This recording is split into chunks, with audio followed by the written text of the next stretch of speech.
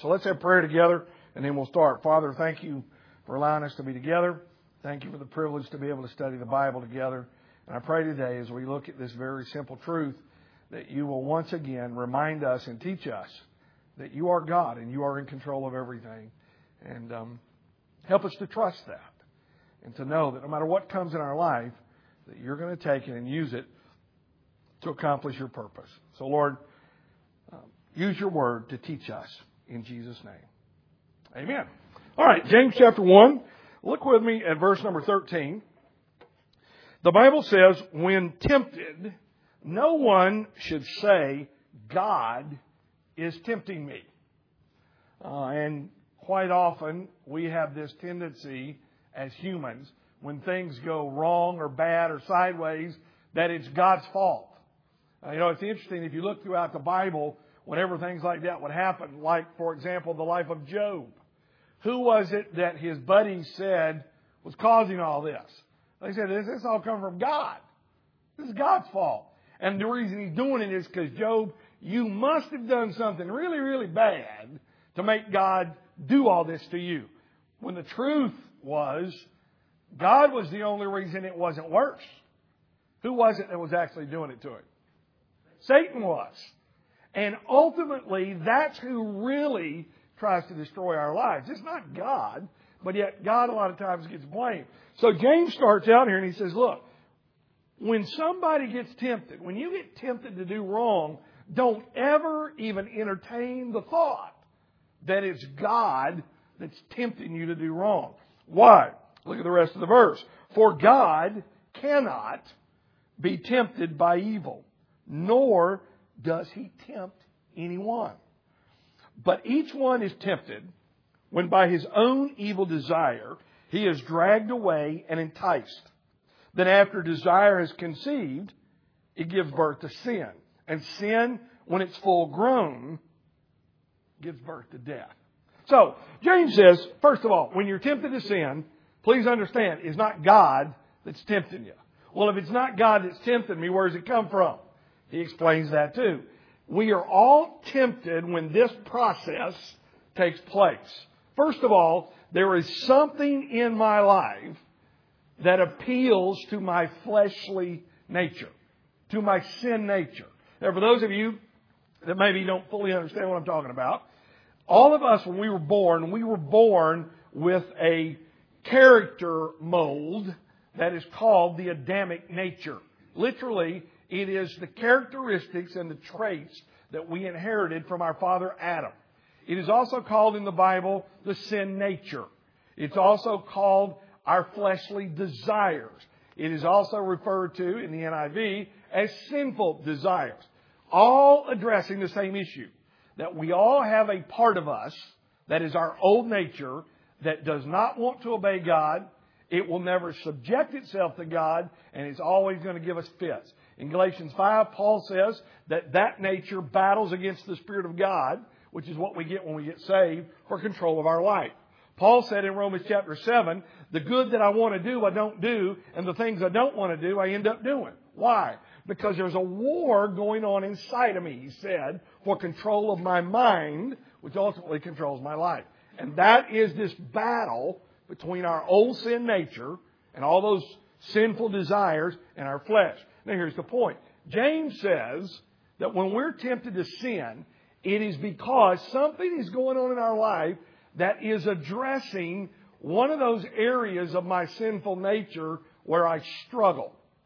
I was talking to our married class this morning, and one of the things I told them, we were talking about dying to sin. And I said, I don't have trouble dying to the sin of heroin use. That just doesn't bother me.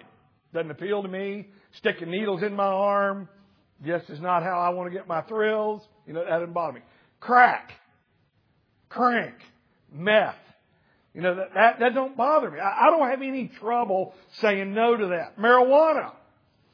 I haven't had trouble with that in a long, long time. However, there are other things that do bother me.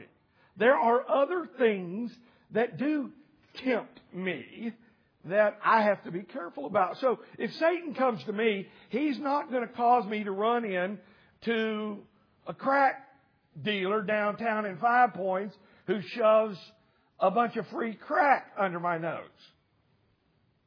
Because I would tell him he's cracked. I don't need that stuff. That doesn't do anything for me. However, there are other things that could really cause me issues. All right? So, when James says we're tempted whenever we're enticed by our fleshly lust, that's why all of our issues in this area are different.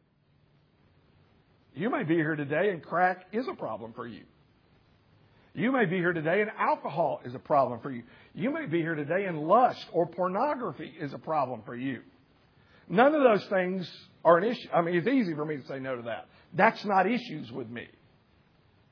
So all of our issues are different based upon our lives and how that fleshly nature has been molded throughout our life. Now, here's what he says. By the way, it's not a sin to be tempted. Look at what he says. He said, we're tempted, verse 14. Each one is tempted when by his own evil desire, it's individual, evil desire, he's dragged away and enticed. That phrase, dragged away, literally means it grabs my attention. That's why if I have a problem with something in my life, the best thing for me to do is stay as far away from it as I can so I don't get distracted by it. I get distracted. The next step in the process is I get enticed. That's why 1 Corinthians 10:13 tells us that God will not tempt us beyond or allow us to be tempted beyond what we can handle, but He makes a way of escape. Yeah, well, God, that doesn't work for me. No, it works. The problem is He made a way to escape, and I didn't want to take it. And we'll talk more about that in just a minute. So what happens is we get distracted by it, we get enticed, and then the sin happens. Up until now, I'm okay. No sin. He says, but after I'm dragged away and enticed, verse 15, then after desire has conceived. I've been distracted by it. I've been enticed by it. I've thought about it. And I've made a decision. I'm going to do this. Now it's conceived. It gives birth to sin. That's when the sin happens. And sin, when it's full grown, when it runs its full course, brings what? Death. Sin never ends up good. Sin can end up okay for a long, long time. You can have terminal cancer for years and never even know it.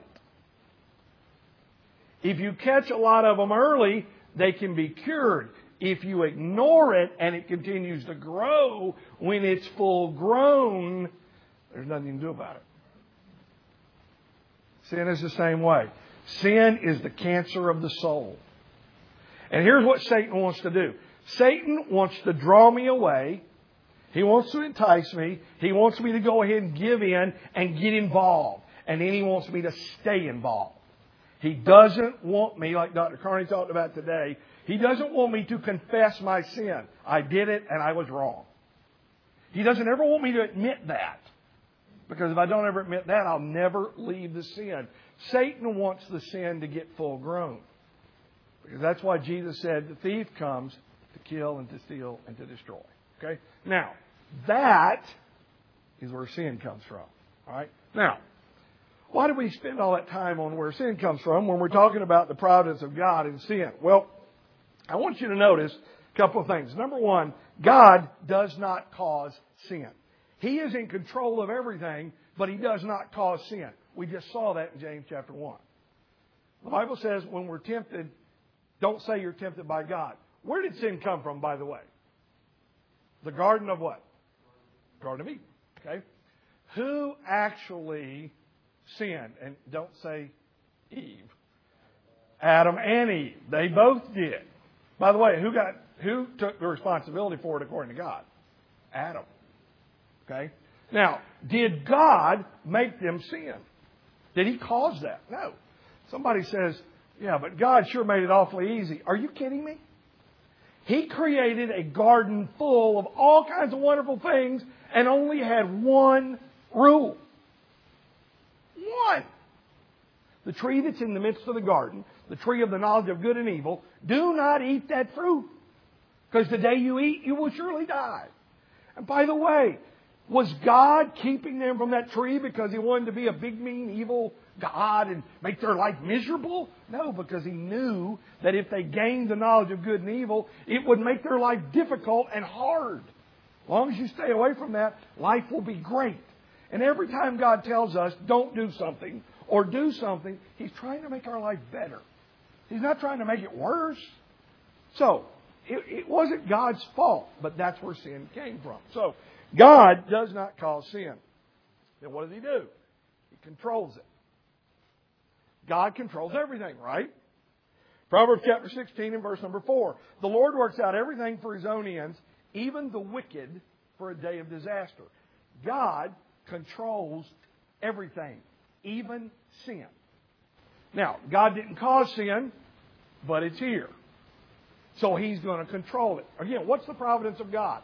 It is the continuous action of God in and with His creation so that His creation carries out the purpose for which He created it.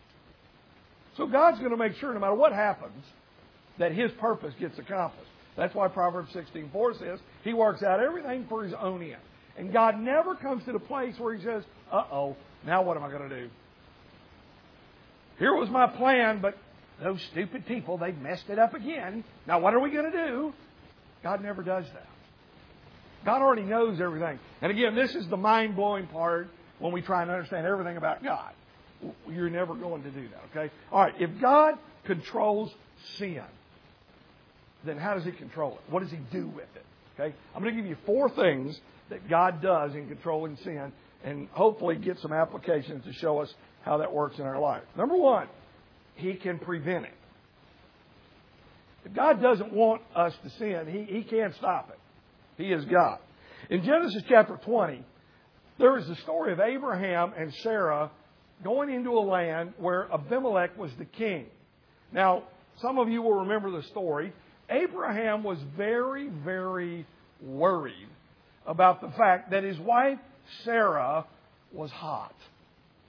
She was a good-looking woman. And he was afraid he would go down and the king would see his hot wife and want her and find out she's married and whack Abraham so he could have his wife. So you know what Abraham did? He devised a plan. And he told his wife, when we get down there, if they take notice of you, tell them you're my sister. That way I don't get whacked. You're still probably going to get taken and abused, but I won't get whacked. Great plan. All right? So here's what happens. They go down there.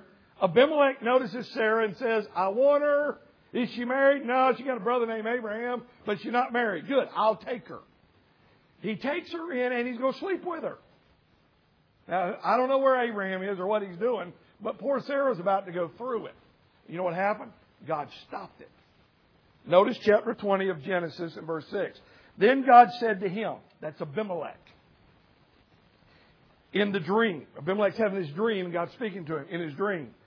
Yes, I know you did this with a clear conscience. And so, here it is.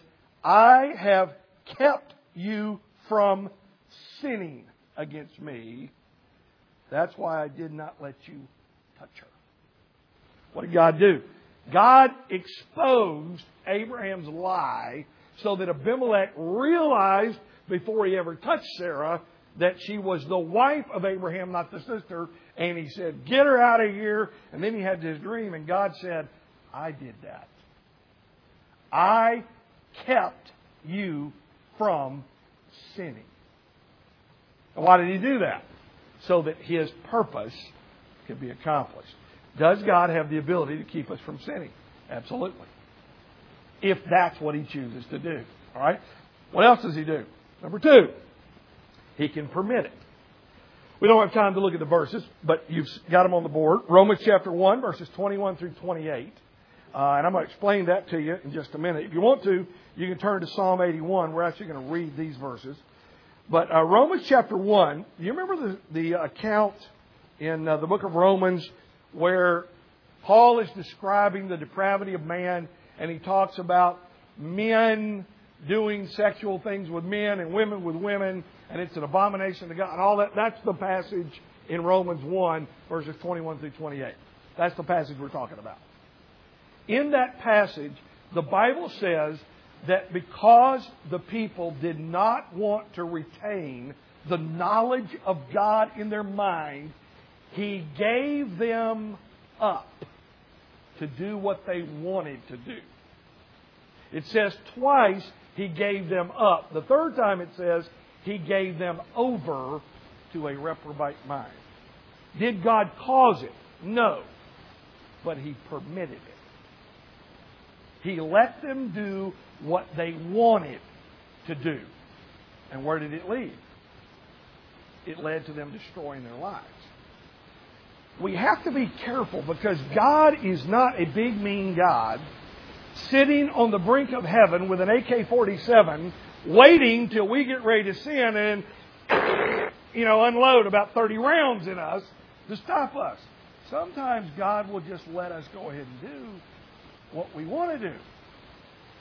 And somebody says, well, God punished me. God most of the time doesn't have to punish us. We punish ourselves. Because the natural result of sin, James 1, is death. God didn't have to make that happen. It's naturally going to happen. If we take enough heroin, you will die.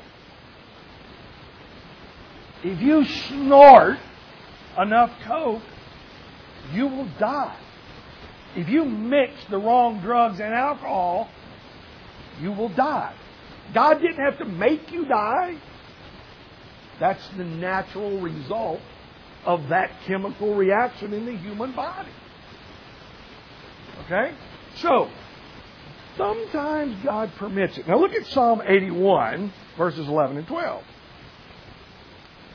But my people, talking about the Jews, would not listen to me. Israel would not submit to me. So I gave them over to their stubborn hearts to follow their own devices. What did He do?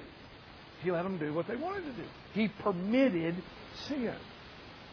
And by the way, where did they ultimately end up? In captivity. And remember when they came to the brink of the River Jordan the first time with Moses, and the 12 spies went over and they came back, and 10 of them said, we can't do this. And Joshua and Caleb said, oh yes we can. And God got angry, and God said, because they don't believe me, then everybody that is 20 years old and older, we're going back into the desert. Oh, great option. We could be in the land of milk and honey. We're going back to the desert. Oh, thanks a lot. Everybody that's 20 years old and older that didn't believe God. Wonderful choice. Whole lot better than going over in the land of milk and honey and doing what God said, right? And we're going to stay there until all of you that are 20 years old and older die. Guess what? Because you chose not to obey me and trust me, you will never see the promised land. And then they came back the second time, 40 years later, after they're all dead. Joshua, Caleb, Moses stays on this side till he hit the rock. Joshua takes over. And what happens? They're going to try this again. Do you think anybody dared to say we can't do this? Oh, no. 40 years in the desert and a lot of family members dying cured that. Did God cause that? No. They did. God let them do what they wanted to do. He permitted it. Okay? What else does He do? Number 3. He can direct it. Remember the story of Joseph? Here are the passages. Genesis 37, verses 18 through 22. Remember Joseph, his brothers are jealous. He gets this beautiful coat of many colors. And they get jealous. They throw him in a hole. They sell him to a Midianite band. They take him down into Egypt. He does a great thing, ends up in prison, helps a guy in prison, gets forgotten for 2 years. After 2 years, finally the butler remembers. He tells Pharaoh, he gets out. Joseph becomes second in command in all of Egypt. Then Potiphar's wife tries to trick him into sleeping with her. He does the right thing and he runs. All this stuff is going on in Joseph's life over all these years. Then, after the Potiphar's wife incident and all those years in prison and the butler and all that, he gets out. He finally becomes second in command. The famine comes. By the way, how did he get to be the big cheese? Remember, he interpreted a dream in prison. Then he interpreted Pharaoh's dream that none of the wise people could do. And so he gets put in charge. 7 years of plenty, 7 years of famine. You know the story. After all these years, the brothers show up again.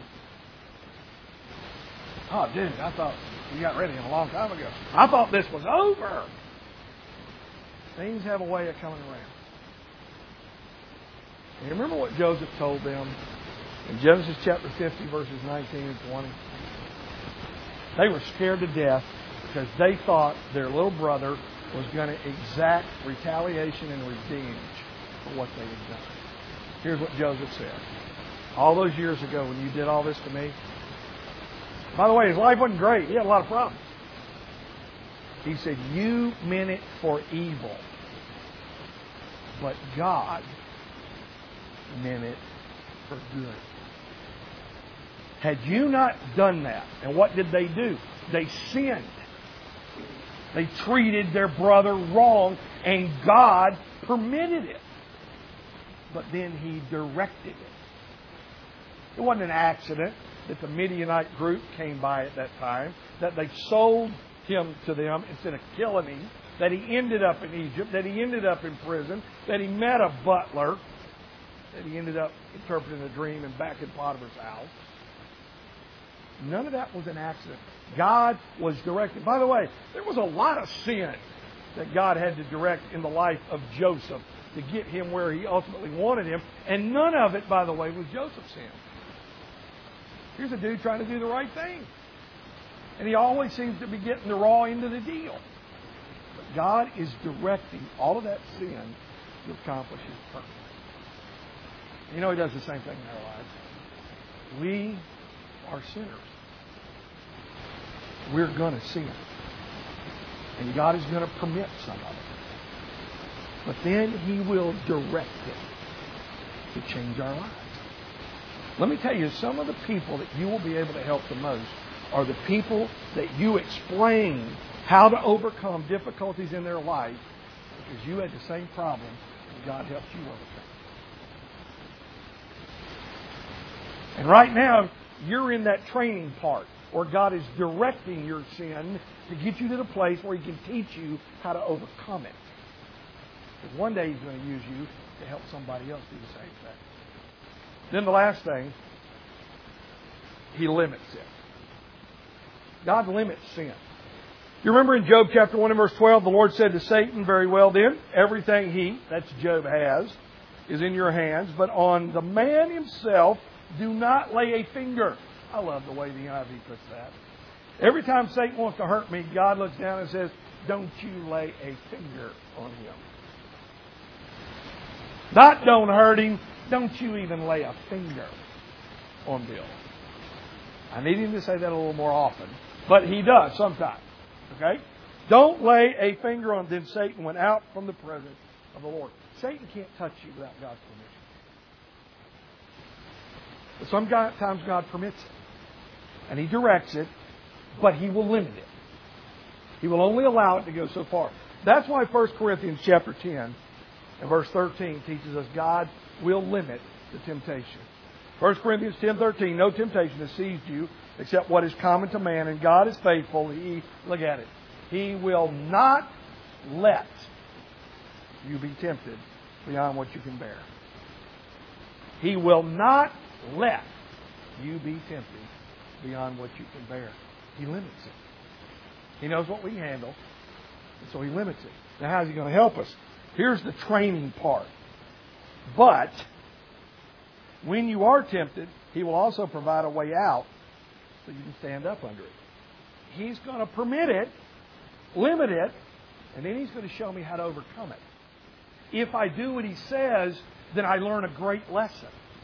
A lesson I can use later to help others. if I don't listen and I try and do it on my own, and by the way, I know that none of you probably do this. I do it all the time. You know what I'm talking about? Think I'm smarter than God. I do it all the time. Now, God, I know you say this, but... And them buts have got me into a lot of trouble. I know you say I shouldn't do this, but this is why it's okay. And by the way, if you need a reason to justify what you want to do that you know is wrong, just ask the devil. He's got a million of them. He'd be glad to loan a few. He does it all the time. So God does limit, and we can overcome it. Now, what are some of the lessons that we learn from this? Let me just give you these three things, and then we're going to go to our breakout. Number one, the providence of God teaches me that God is active in every aspect of my life. There's nothing that goes on in my life that God is not in control of. Now, you stop and think about all the things that have happened in your life, like me, that don't make sense, and I don't understand why God let that happen. And God, honestly, there have been times I've really wondered if God really was still there. I thought maybe God thought, well, you know, maybe He has been so bad, and I thought, well, God's finally just shut the door. He ain't going to listen to me no more. He ain't even there. That never happened. Number two, God is aware of everything we do. The eyes of the Lord run to and fro, beholding the evil and the good. He sees everything. He's omniscient. He knows everything. Do you know there is not one stupid thought that has ever trickled over this pea brain of mine that God didn't know? He saw it coming. He knew I was going to think it. That's the part that baffles this little pea brain of mine, because I don't understand all of that. But I do understand this. God loves me no matter what. And that's comfort. And then the last thing, if God is really in control, then life is never lived by chance. Never. You know, I just don't understand why so-and-so won the lottery. I don't understand that. What are the chances? In the life of the child of God, we don't think that way. God controls everything. So life is not lived by chance. Now, with all that being said, we still have an obligation to obey, to do the right thing, and to be obedient. God will allow sin. He permits it. He limits it. He directs it. But at the end of the day, He really would just as well have us not ever be involved in it. Because at the end of the day, it hurts us. So, we spend our life learning and trying to be obedient, right? But, no matter what, don't ever forget, God is in